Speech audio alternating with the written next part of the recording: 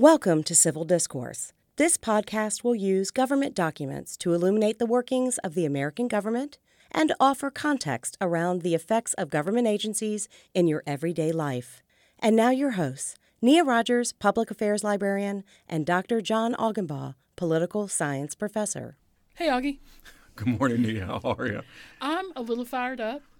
And what has exercised you? I am fired up about this Iowa caucus thing. Okay, you know what? I'm fired up about lots of things, right? Because this week we have the impeachment has wrapped up, and we said we weren't going to talk about it till it wrapped up, but I don't want to talk about it right now because I want to talk about Iowa. Okay. I also want to talk at some point about coronavirus, but I think we had talked about maybe finding a guest to come help us talk about that. So we'll do that at some point. But Iowa, how can something as relatively simple as, hey, y'all, let's get together at my house and talk about who we're going to vote for, turn into the monkeyness that has happened now? Yeah. With, they're not even sure what the count is. We are 4 days on. Yes. For anybody who doesn't know, we're recording on Thursday, the 6th Yes. of February.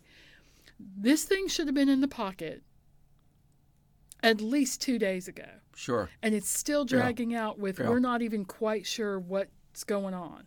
What on earth? Okay. Explain to me why I should care about the Iowa caucus and what the heck went wrong with it. Okay, so... Discuss. Okay. Isn't that what you always do in big tests? Yes. Tell me about the U.S. government. Discuss. Whatever. How did it go this wrong, first of all? Write an essay on, how was the world created? Okay. You have 45 minutes. Enjoy. Exactly. Exactly. And then you're just quoting Genesis over and over and over. Yeah. And I, Darwin. Yeah, and I have 40 sets of eyes, staring holes through my head. He said enjoy? What's wrong with that man? Okay, so the first thing is, let's take a step back. What went on in Iowa, or why?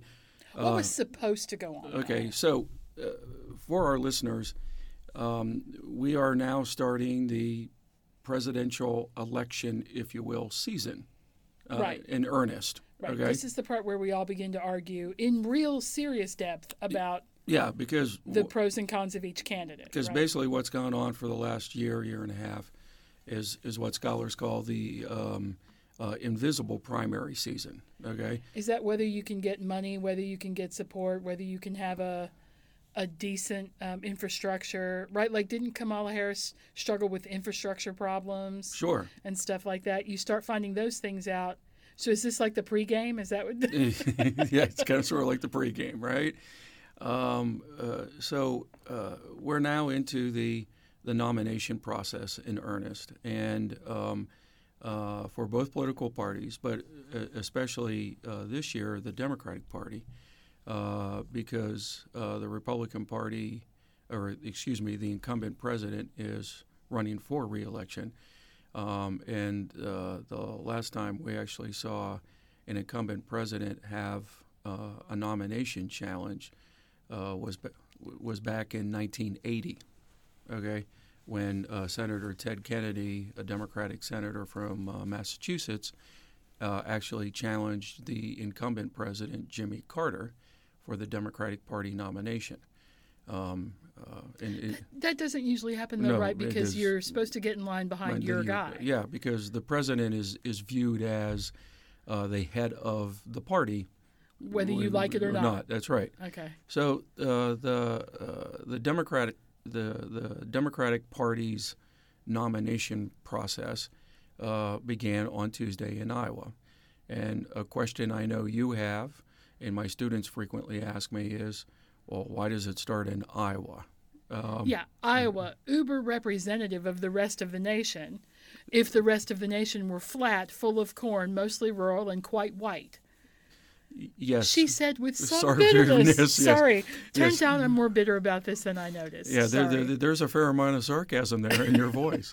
Okay, I don't get it. I don't get I'm not Iowa. the brightest apple in the barrel, but sometimes I bob to the surface. I'm picking up on some sarcasm here, a little bit of bitterness. Okay. I'm not a good person sometimes. Okay. So. But yeah, why Iowa? Okay. Well, in part, Iowa starts both political parties' nomination process. And this goes back to the reforms of the early 1970s, late 1960s. So this is probably a little bit more history than you wanted, but after the 1968 Democratic National Convention, otherwise known as a giant fracas. Yes. Okay. Involving protesting and cops and yes, billy clubs and which was held in Chicago, and Mayor Daley, a Democratic mayor who controlled the city of Chicago for decades, his response to the protesters, many young people who had a problem with the Vietnam War, who also wanted the party elites to have less of a role in picking the party's presidential candidate.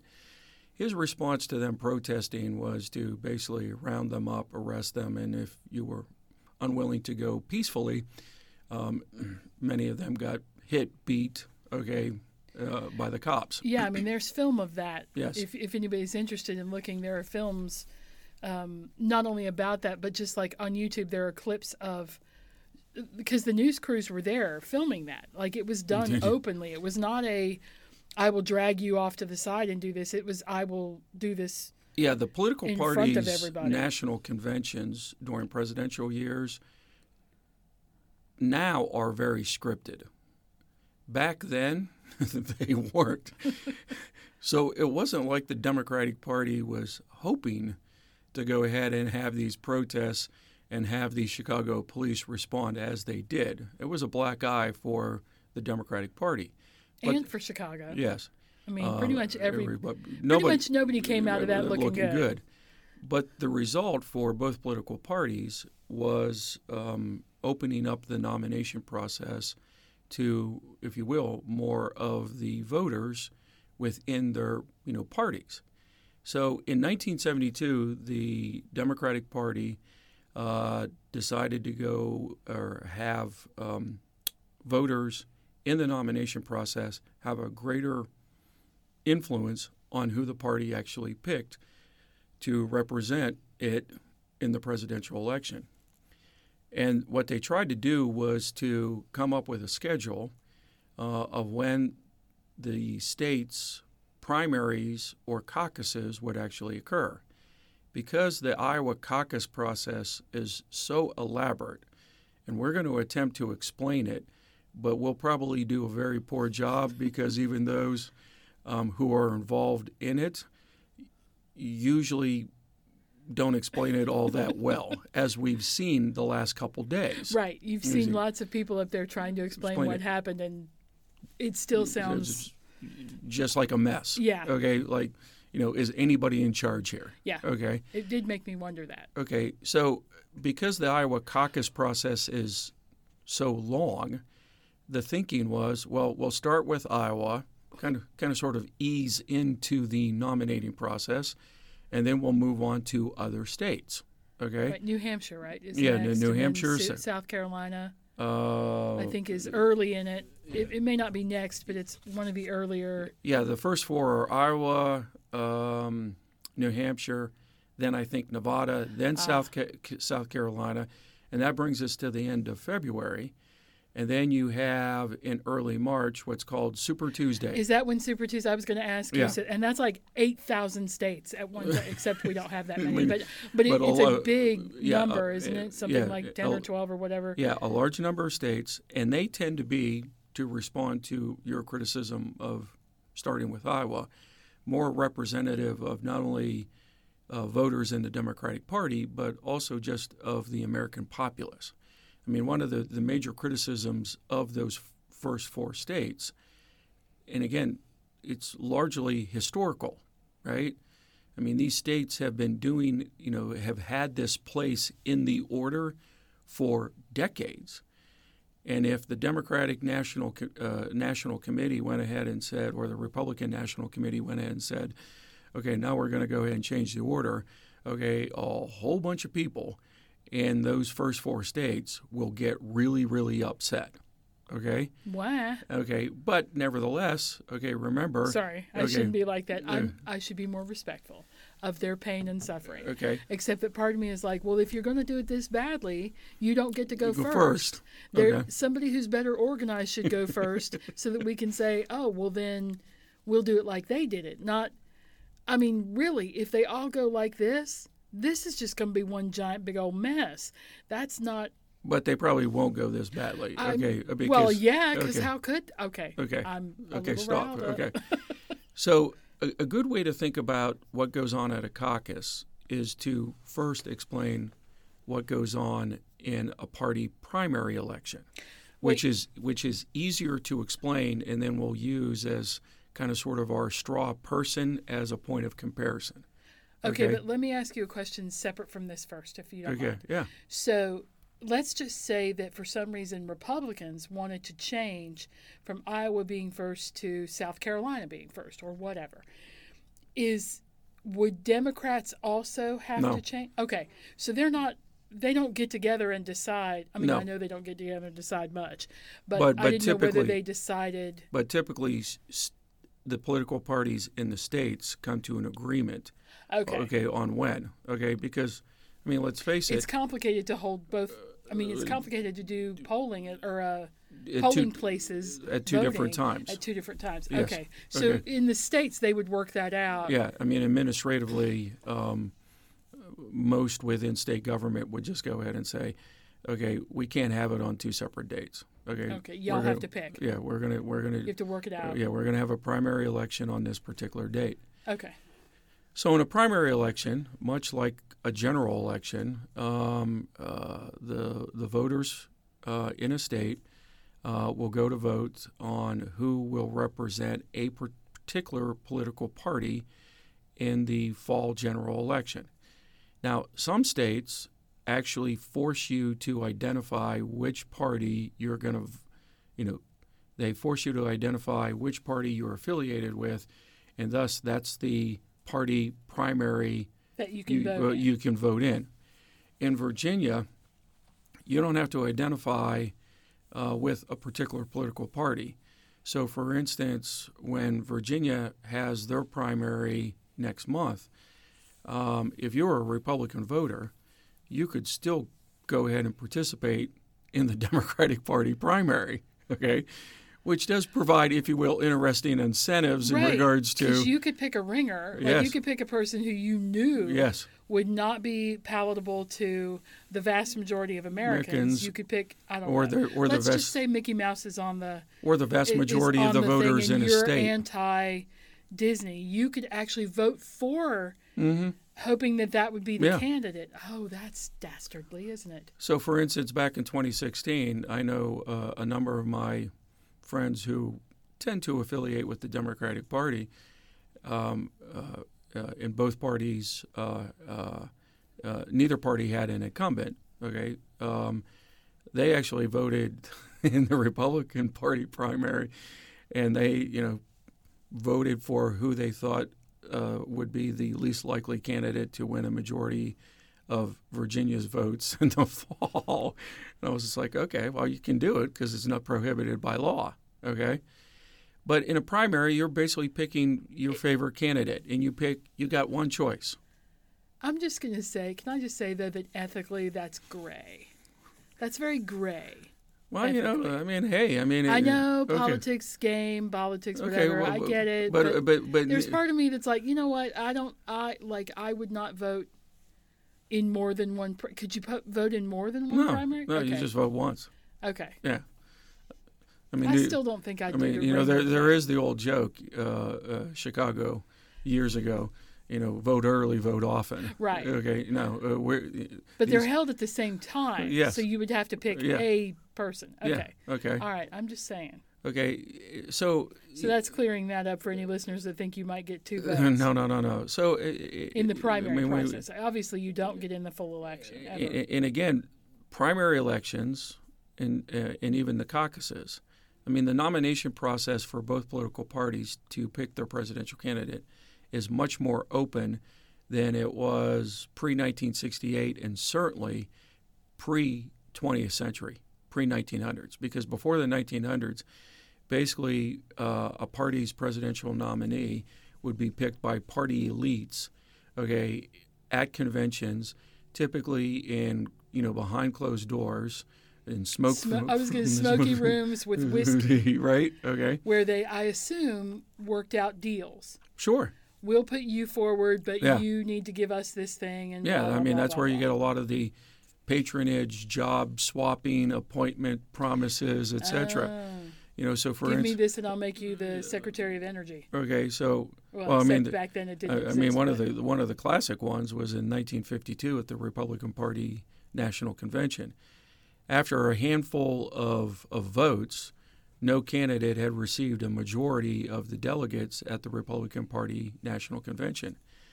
So the Eisenhower campaign reached out to the Earl Warren campaign, and Earl Warren was the governor of California, and said, okay, Wait, Judge Warren? before he became Chief Justice, he was governor of California, and before that he was Attorney General of California. Okay, so the Eisenhower campaign said to the Warren campaign, okay, Governor Warren, you're coming in like 5th and 6th every time we do a vote. You're not going to win. What would it take for you to release your delegates and have them vote for General Eisenhower? And the Warren campaign said, okay, you got to promise that the first vacancy on the Supreme Court, Governor Warren gets the nomination. And that was the deal. The Warren delegates went ahead and cast their votes for Eisenhower. Eisenhower becomes the Republican Party nominee for president in 1952. He wins, beats Dewey. Okay. Ah, yes. Okay. In the infamous New York Was headline. it? Wait, no, it wasn't that's Dewey. true. It was Adlai Stevenson, senator from Illinois. Okay, he beat Adlai Stevenson, in fact, twice, right? 52 and 56. Okay, but so Eisenhower becomes president. First vacancy on the Supreme Court ends up being the Chief Justice position, and because he made that deal, he had to give it to Earl Warren. Warren gets on the court and basically leads the civil rights revolution on the United States Supreme Court. So Eisenhower, after his 2 terms are up, in an infamous press interview, was asked, what were your biggest regrets or mistakes as president? And he said, I have 2, and both of them are sitting on the Supreme Court. And he mentioned Earl Warren and William Brennan. Okay, so we're moving away. Yeah, we've gotten afield. Okay, so because we haven't gotten to the nomination process. Right now, we're talking picking, about we're picking a candidate to go forward. Yeah, but that's different than the people who go vote at the convention. Yes, like they don't have to represent the state. Yeah, they do. Do they? Okay, so they have to go with the way that Virginia, like if Virginia picks. Okay, so Republicans in Virginia pick Trump, and Democrats in Virginia pick fill-in-the-blank person. Let's say Bernie Sanders. Bernie Sanders. So they get to the when Democratic. They go to their conventions. At least in the initial votes, the delegates from Virginia have to vote for Bernie Sanders. The delegates from the Democratic Party, yes, is that something like where we talked about the Electoral College, where those people are chosen by the party for party service and that kind of thing, and sent to represent. They have to in the first vote for Bernie. Yes, but then if he doesn't get, like you're saying, multiple votes, if he doesn't get a certain number of votes, and then he eventually releases his delegates, they can vote for whomever. Yeah. So your primary vote could conceivably still not be. Yeah. Like it still couldn't. Could still not go that way if that person can't marshal enough support. Yeah, because the way they do the nominations. So this is very indirect. Okay, but the way they do the nominations post 1968 is a candidate in a party needs to get a majority of the delegates to be the nominee. Right. So that basically takes it out of the hands of the party elites. So if you have a candidate who wins a majority of the delegates, then you don't have to worry about delegates from states, okay, being freed up in, the 8th or 9th or 10th vote. I mean, most of the time, post 1972, we already know who the nominee is going to be for a particular political party before they even get to the convention. Oh, really? Because they've got enough delegates committed? Yeah, so think about in 2016. So it's like the Electoral College. You've got enough electoral votes. Then you don't have to worry about Electoral College members deciding to go ahead being and faithless. being faithless, which as we've discussed. Okay. Okay. So caucuses. Okay. So primaries are just voting. Vote. It's just voting. It's just straight up like you go to the election, you Yes. vote, it's tallied. Yes. Ta-da. Yeah. And why wouldn't Iowa do that? Well, Iowa, like many small, when I say small, I'm talking about population, small rural states in the United States, has a culture or history of, if you will, small group politics. Okay. We get together at Augie's house, and we're eating pizza and drinking beer and talking about politics. Or the county courthouse, or the convention hall. Or the school gym. Or a church basement, okay, a church hall, okay. And they kind of sort of pride themselves on politics being local. Very grassroots. Yeah, so I mean the basic idea behind the Iowa caucuses is, and they have how many precincts? What is it? 160 something precincts. Okay, I did a whole bunch of research on this, and I can't remember. There were 1,678 different caucus locations. Okay, on Tuesday. Okay, and so let's just say, for instance, using your hypothetical. Okay, we're in Richmond, and we're going to do a caucus, and everybody gets together at Augie's house, which, by the way, is not big enough for that purpose. But let's work with us here, okay? So let's pretend. Okay. Let's pretend you live out in Maymont, one of the really, really big houses. Okay. You have 10,000 square feet. Right?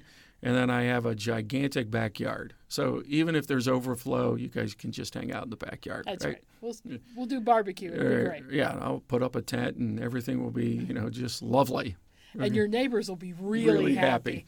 Well, in fact, because all the cars will be parked all over. Oh no, I guess it would be most your neighbors, right? Because it would be your precinct. That's right. They would be coming on over and hanging out, which would be great. They could walk over and if they were Democrats, okay, or hey, if it's Republicans, then hey, okay, then all the Republicans show up at a house, right? And what you do is you do a first round of voting. And I kid you not, and you probably there's video of this. Okay, you go to corners of a room. Okay, like you've been scolded. Okay, that you go to that corner. And in some cases, they actually put up those not whiteboard, but white poster board sheets. Okay, Sanders, Warren. Okay, so if you want to support Sanders, you go to the Sanders corner. You want to support Warren, you go to the Warren corner. You support Mayor Pete, you go to the Mayor Pete corner, etc. Okay, right. That's the first round, and what they do at each of these locations, there's usually a viability threshold. If you support a candidate that doesn't achieve typically, somewhere around 15%, okay, then you're free for the second round to go to one of the other, if you will, corners, okay? And this is what's unusual about the caucus. Your second choice can become extremely important because if your first choice doesn't meet the viability standard at your location, you're a free agent, which means the supporters for Bernie Sanders might go ahead and say, hey, Nia, okay, you liked Stiers. Okay, but Stiers didn't make the cutoff. You come here. Here's what we have in common. Yes. Here are the things you'd like about us. So you come with us. You come with us. And then Elizabeth Warren's side says, but you also like this thing, and we have cupcakes on our side of the room. Right. Or whatever. I mean, I'm assuming it doesn't actually involve cupcakes. I'm assuming that it involves ideas, right? Yes. That you start trying to convince, oh, if you like that person, our person also thinks those things. Our Yes. person or would not, or would support those ideas, or at least not trash those ideas. Yeah. Right, and so you might eventually. I could see where we're more simpatico with you, Nia, than you're thinking. Okay, than the Klobuchar campaign. So you come here, right? And here's where it kind of sort of all blew up in Iowa. It's at that stage between the first round, okay, where the locations were supposed to report to the precincts, and then the precincts were supposed to report to the state Democratic offices using an app. Okay. Yeah, that hadn't really been all that well tested, apparently. Yeah, they hadn't vetted it all that well. That's when the first problems arose, because some locations' results weren't getting submitted to the precincts, or the precincts, okay, who were supposed to be reporting to the state, okay, Democratic officials, okay, those results were not getting, if you will, reported. But then, okay, this is all supposed to take place at night. So almost immediately, the locations moved to the second round. But the first round results weren't being recorded, or there were irregularities, which is an adjective. Which is tech for this app is crap. Or with voting, you never want to hear irregularities. With any kind of election, you never want to hear irregularities. Because at that point, you might as well just go ahead and send out messages to social media, okay? Saying this is rigged. Insert conspiracy theory now. Exactly. Right? It was lizard people. I mean, yeah. Well, the fortunate thing, I think, though, is that but the actual work done that night was being done on paper, right? There were people who were walking around with clipboards counting the people standing next to the Warren poster and the people standing next to the Biden poster and the people standing next to the Bernie poster, and they were writing all that down so that they had a written record. So there is actually a written record. Sure. And then what they were doing was putting it into the app. And then trying to submit it. And then there were problems with the app. Yeah. So there is actually a paper ballot. So if they hadn't messed with the app and they had just done it like they have for decades, then they'd have been fine. They would have been fine. And they would have been able to call it in at the end of the night and say, okay, precinct 1,672 reports whatever. And then they would report out however many and votes for the various... And how many rounds do they do? Do they do it till everybody gets a 15%? No, well, typically after 2 rounds, okay, all the unviable candidates are gone. And then you have viability ranked by number. That's right. Okay. Yeah. So they could have... Sure. And then they could have all gone home, and we would actually know what's going on. Sure. But instead... As it is, we're recording on a Thursday, on the 6th. What day is it? On the 6th. Okay. And not all the precincts have reported. Yeah, it's like 91% or 92%. I mean, it's a lot. Yeah. And it's a pretty good idea of what's going to happen, but that's not... Ask Florida how important that last 8% is in figuring out who won the freaking election. Yeah, right? See the 2000 presidential election, exactly. Right? So let's not act like those aren't that couldn't tip the scale depending on how big that group is. How big that group is, and again, and students ask me this.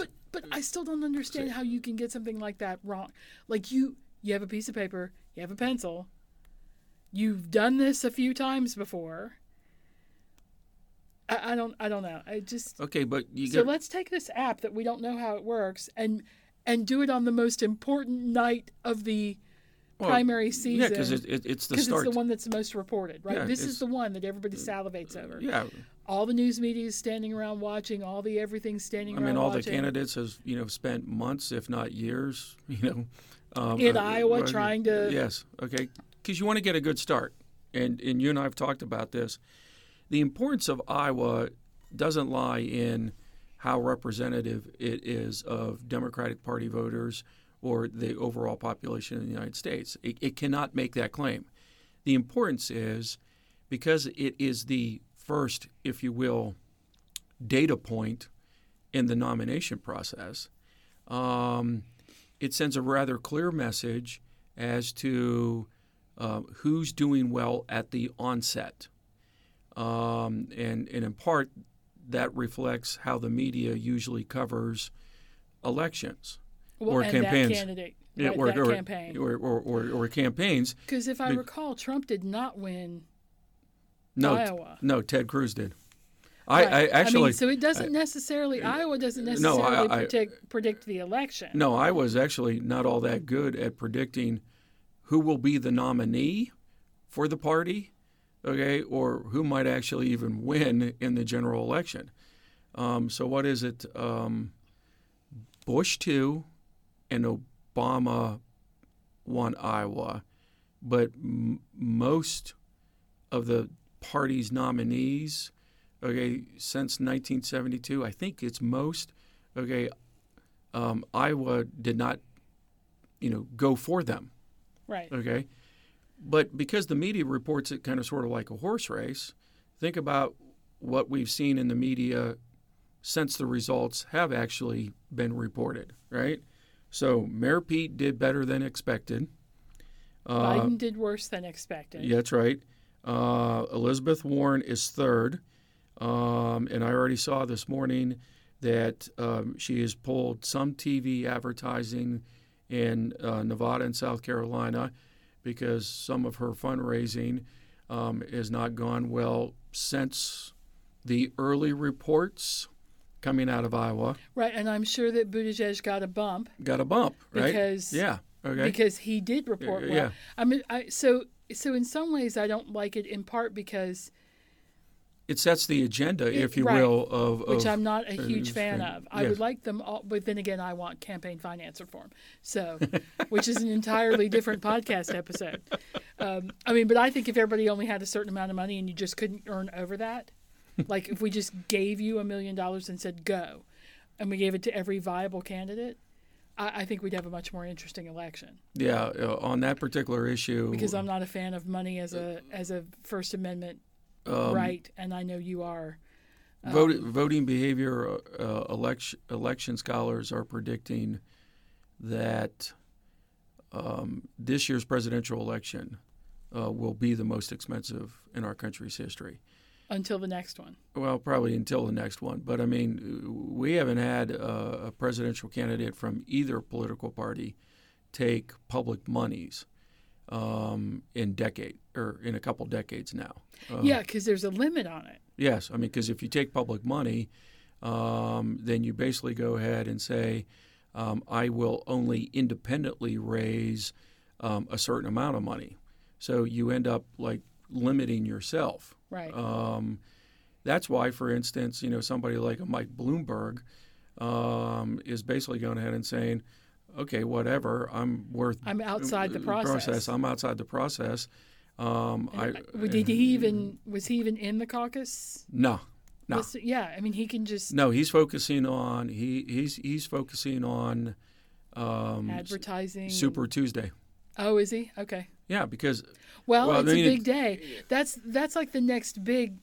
Okay, wait. So no, let me back up. So you have the Iowa caucus. Yeah. And theoretically, it's decided relatively quickly. She said with some bitterness, and then and side note, Trump handily won the Republican Iowa caucus. Yeah, he did. I mean, there wasn't even. I think there's somebody running against him, but it wasn't. Yeah, former Massachusetts Governor William Weld. But he didn't. He won, I think, one delegate. Yeah. So I mean, Iowa went overwhelmingly for Trump, the Republicans. But there's this county, there's this precinct in New Hampshire.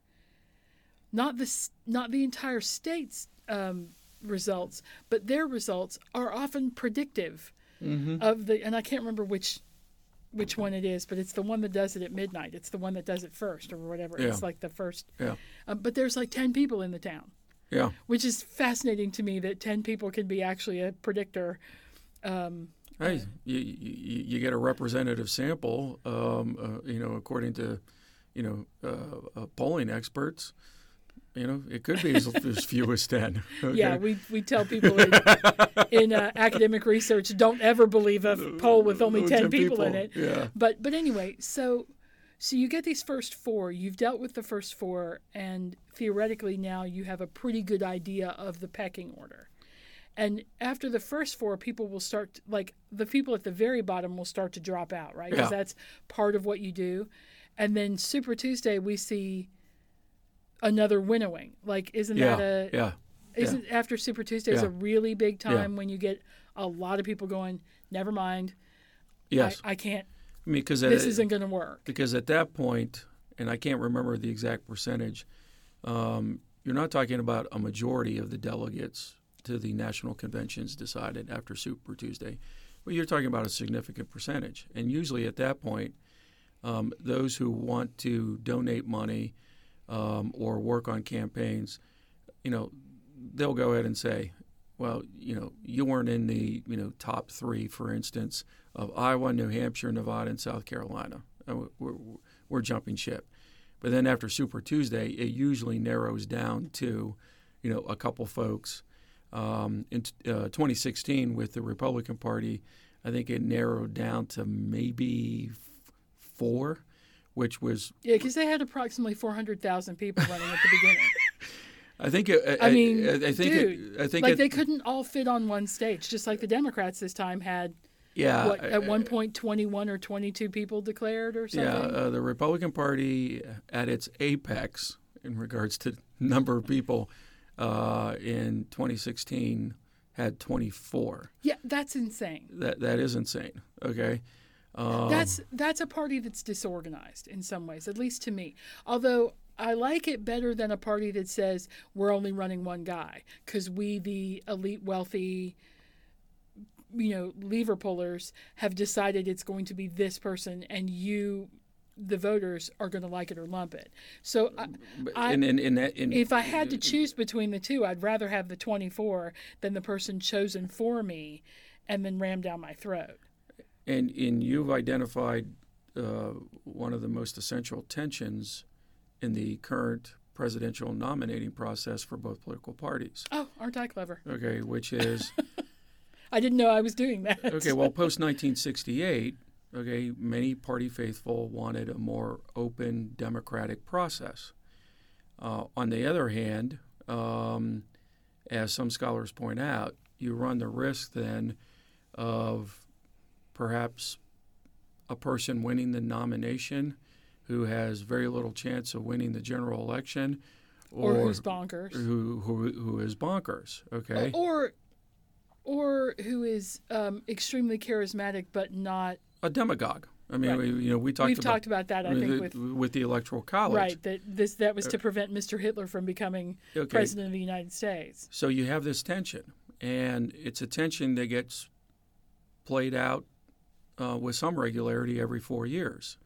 I mean, think about this, Nia. In 2008, before the primary election process, the nominating process began, most commentators, most scholars believe that Hillary Clinton would easily win the Democratic Party nomination for president, right?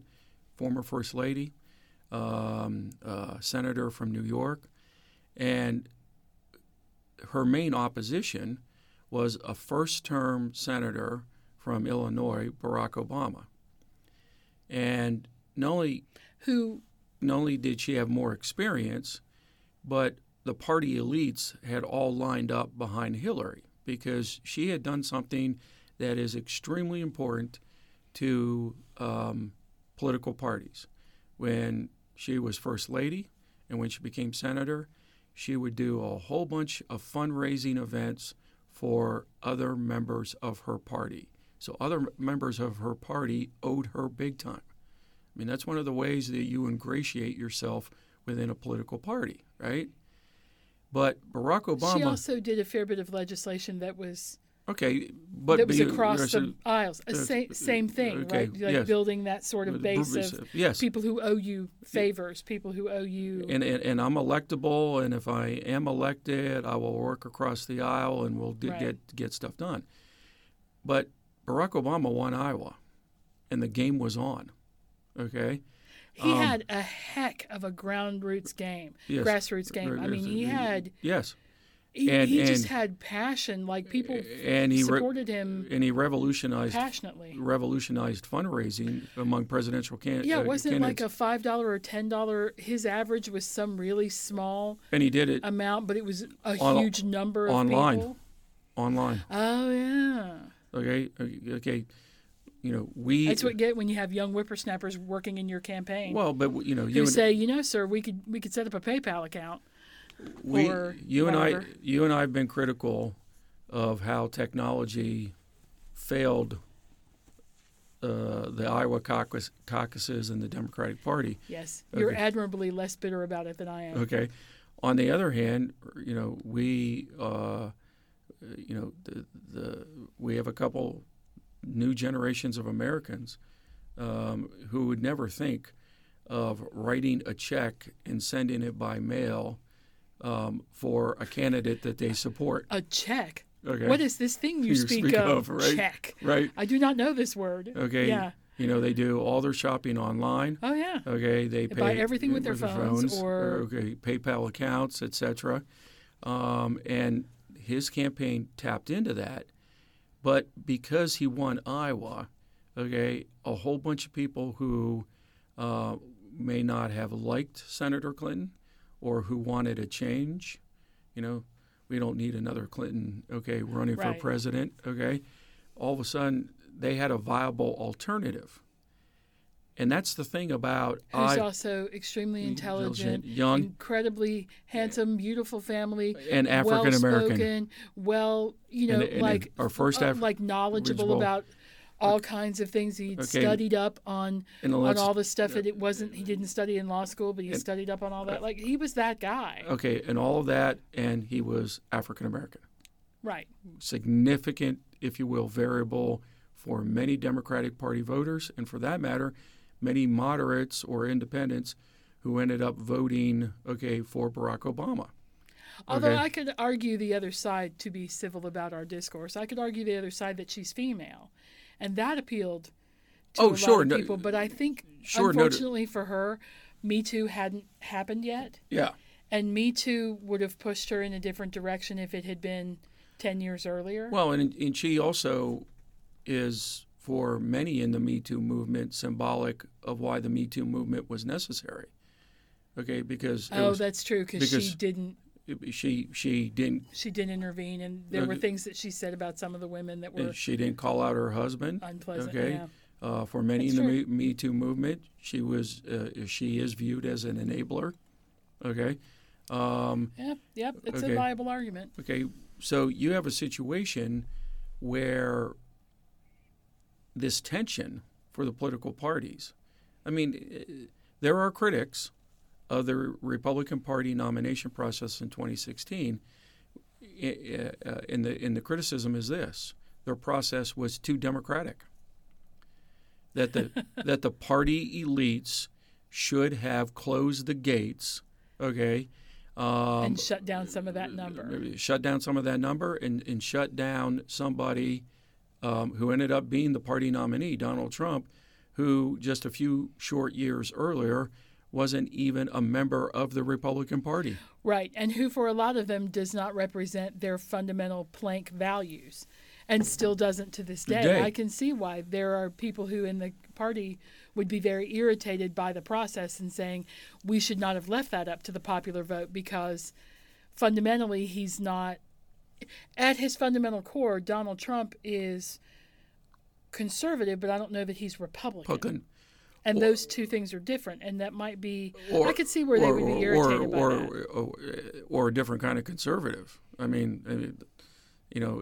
for the longest time, you and I, discussed this in different fora.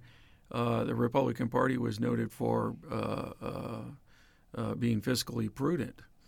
Well, yes, well, not right now. No, apparently. not right now, right? Okay, and so there's a really good book, and I'm using it in my Crisis of Democracy class, called "How Democracies Die." And these two political scientists who have studied how democracies around the world have died have make the argument that historically political parties have served democratic, if you will, nation states or regimes in this way. They're gatekeepers. They keep out demagogues, authoritarian figures, etc. And as they've pointed out, on one hand, we should relish the reforms of the nominating processes for both political parties post-1968, more democracy. On the other hand, however, this is what you get with more democracy. That is the potential downfall, right? I mean, think about it in these terms, okay? A fair assessment. Be careful what you ask for.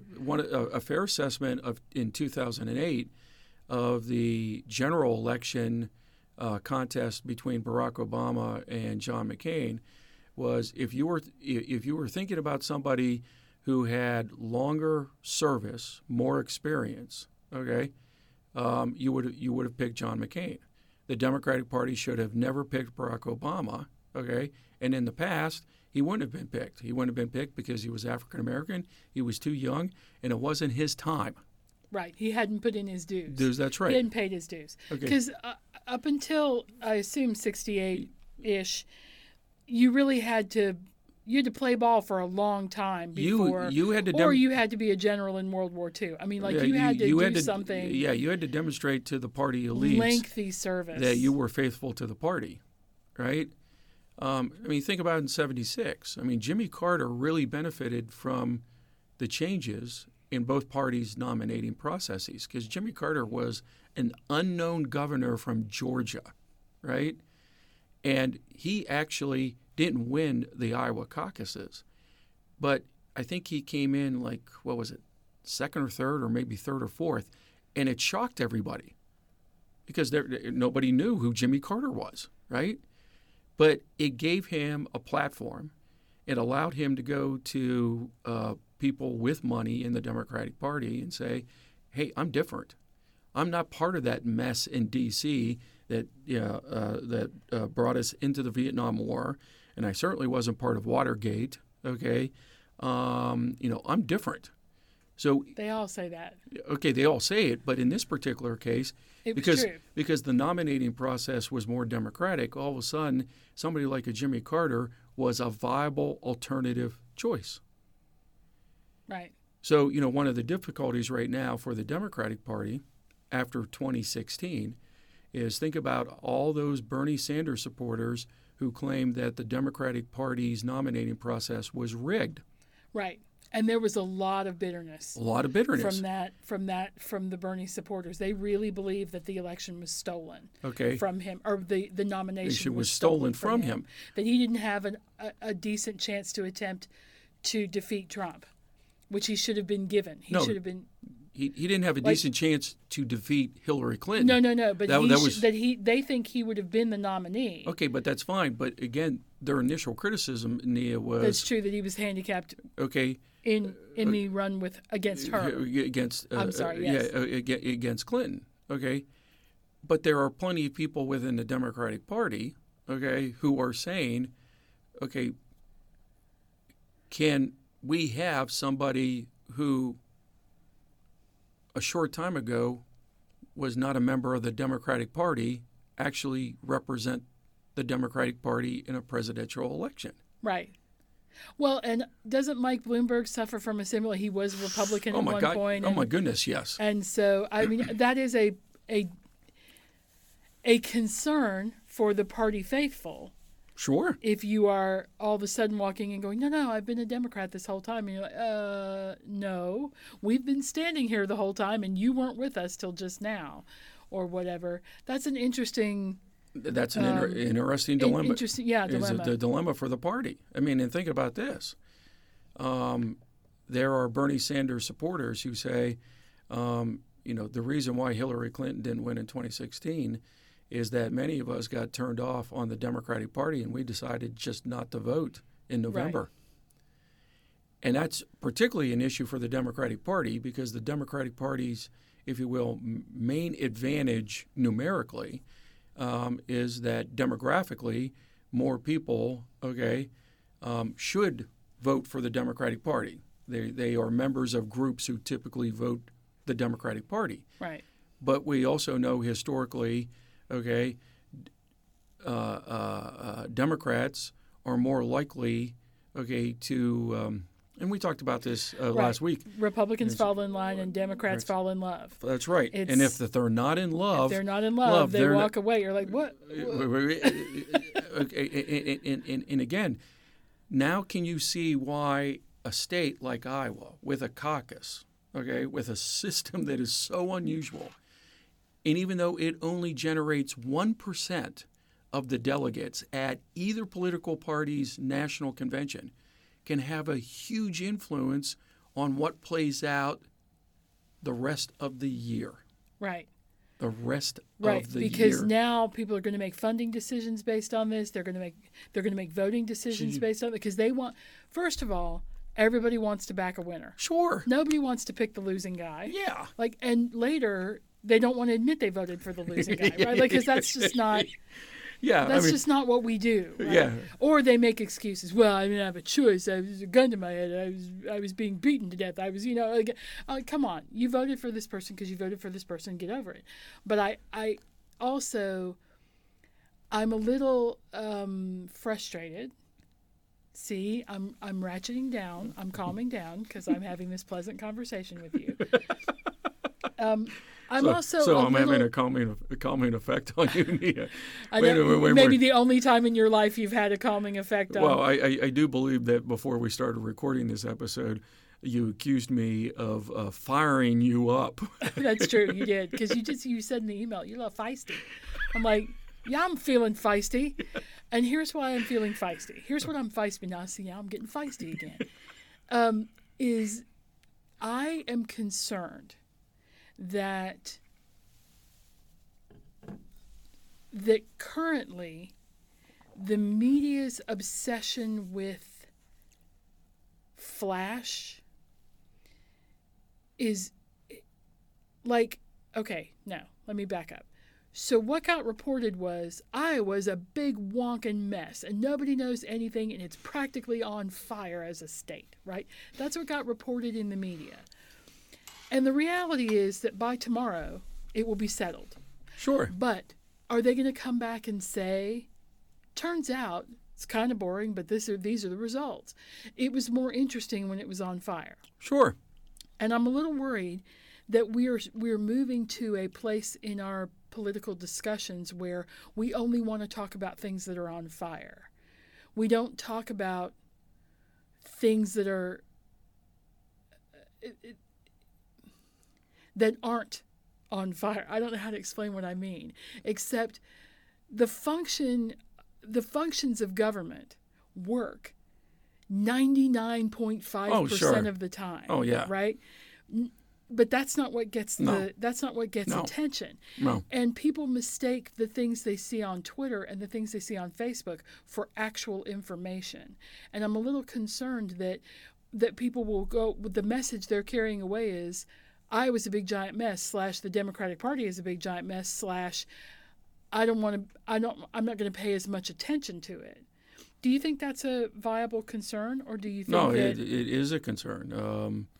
Political scientists who study politics and media, there are numerous studies that show that the media tends to focus on what's wrong in government, or how government processes don't work, or how government officials screwed up, instead of, I mean, when's the last time you received a news flash on your phone, or popped up on your laptop, or if you still watch the news on the TV, what's that?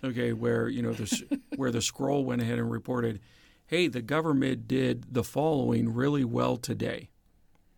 Right. Old people got their checks, and fishermen got their licenses. I mean, we always come back to that. But this caucus ran really well and wasn't a problem at all. I mean, and at the end of the day, and again, at the end of the day, so Iowa found out that this particular app didn't work. Okay, but otherwise, okay.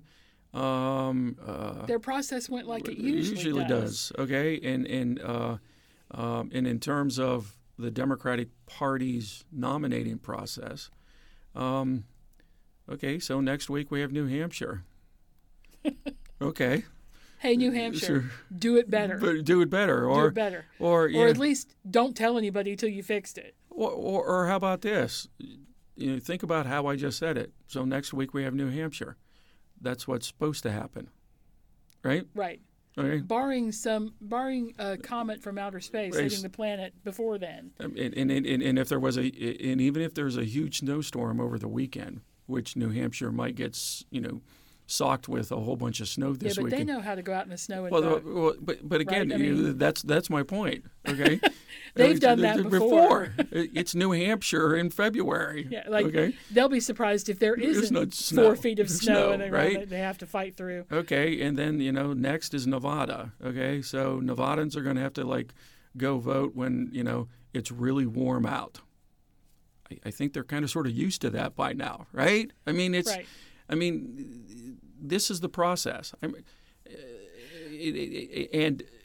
people shouldn't mistake what they see on Twitter and Facebook for what they see in legitimate media. Yeah, I mean, because legitimate media has standards for what they will report or not focus report on. Yeah. Okay, I mean, it's and I try to tell my students this all the time. I'm like, guys, you got to stop, following Twitter, right? You got to back away from social media, right?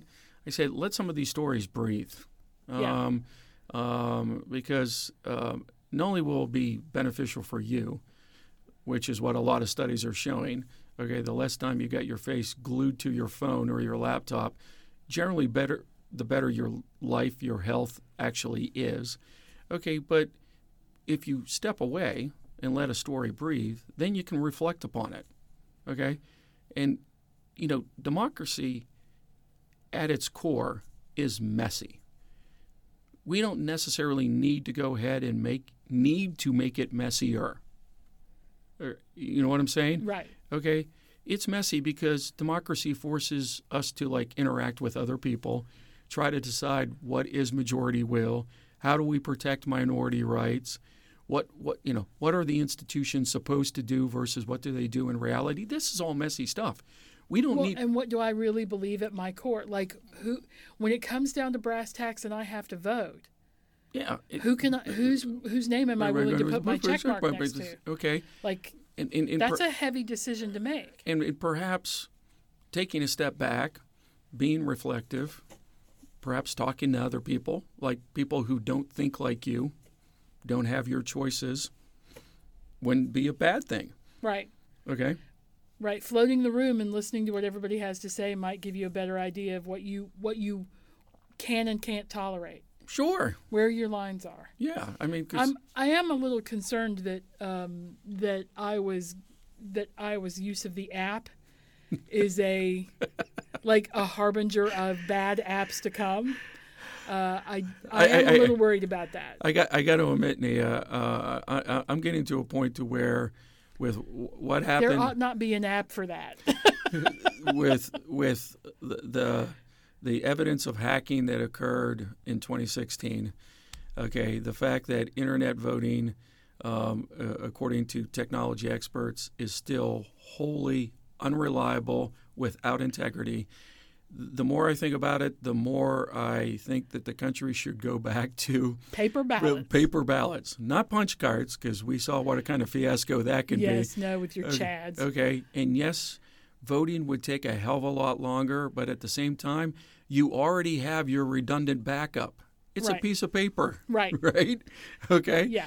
I completely agree. I'm turning into a Luddite when it comes to this. Oh, my God. Yes, and that's, yes. and I mean, I use a computer all day long. Oh, so do I. I do research online. Sure. I'm that person, right? And we make a podcast and we do these things, but there are some things that I just think, oh, this should be in paper. This should be in paper because then there wouldn't be this question of, I'm glad there's a paper backup for this. Sure. Because otherwise we'd be in a real mess with Iowa, not understanding what, or Iowa would have to do it over. They'd have to have a do-over, which would be another mess. So, I think that maybe the app thing, I'm thinking that it's unlike that a Russian will sneak into the room, take your piece of paper, and change the numbers on it.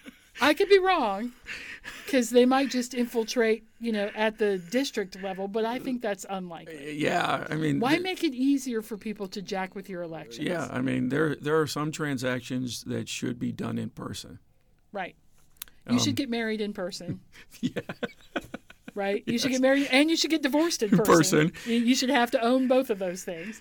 You should vote in person. You should give birth in person. If you're borrowing a whole bunch, you should probably die in person. If you're borrowing a whole bunch of money, or somebody's paying you a whole bunch of money for services rendered, I'm kind of sort of thinking that you're in person, right? I mean, look across, the table, the room, and say, okay, you sure about this? Yeah, I'm sure. Or when you sell your soul to the devil, you should do that in person, right? That shouldn't be an app on your phone, right? That would be hilarious, but terrifying. But because people would just swipe, they would just do it. Yes, they wouldn't even be thinking about it. And I'll be like, "What?" They would agree to terms. Okay, right? No. Yeah. And you can't take that. You can't take that back, yeah. right? There are some things. Okay. You don't get a do-over. You don't get a do-over, right? This isn't playing billiards with your friends. Hey, can I have a do-over? No, you just cast your vote, okay? And it's now somewhere in a technology stream. Right. Good luck. Yeah. As I'm over here shrugging my shoulders and using both of my hands, okay? Right. It's somewhere. It's somewhere. Somewhere, yeah. Okay. I should be able to point to it on a piece of paper. Okay, so now that the geezers are done with their podcast... Next week, shall we talk impeachment? Yeah, next week. Yeah. Yes. Okay. Yeah. All right, well, then I'll talk to you then. All right. Bye, Nia. Bye.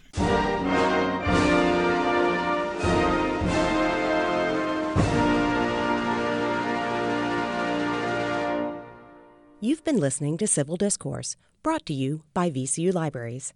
Opinions expressed are solely the speaker's own and do not reflect the views or opinions of VCU or VCU Libraries. Special thanks to the Workshop for Technical Assistance. Music by Isaac Hobson. Find more information at guides.library.vcu.edu/discourse. As always, no documents were harmed in the making of this podcast.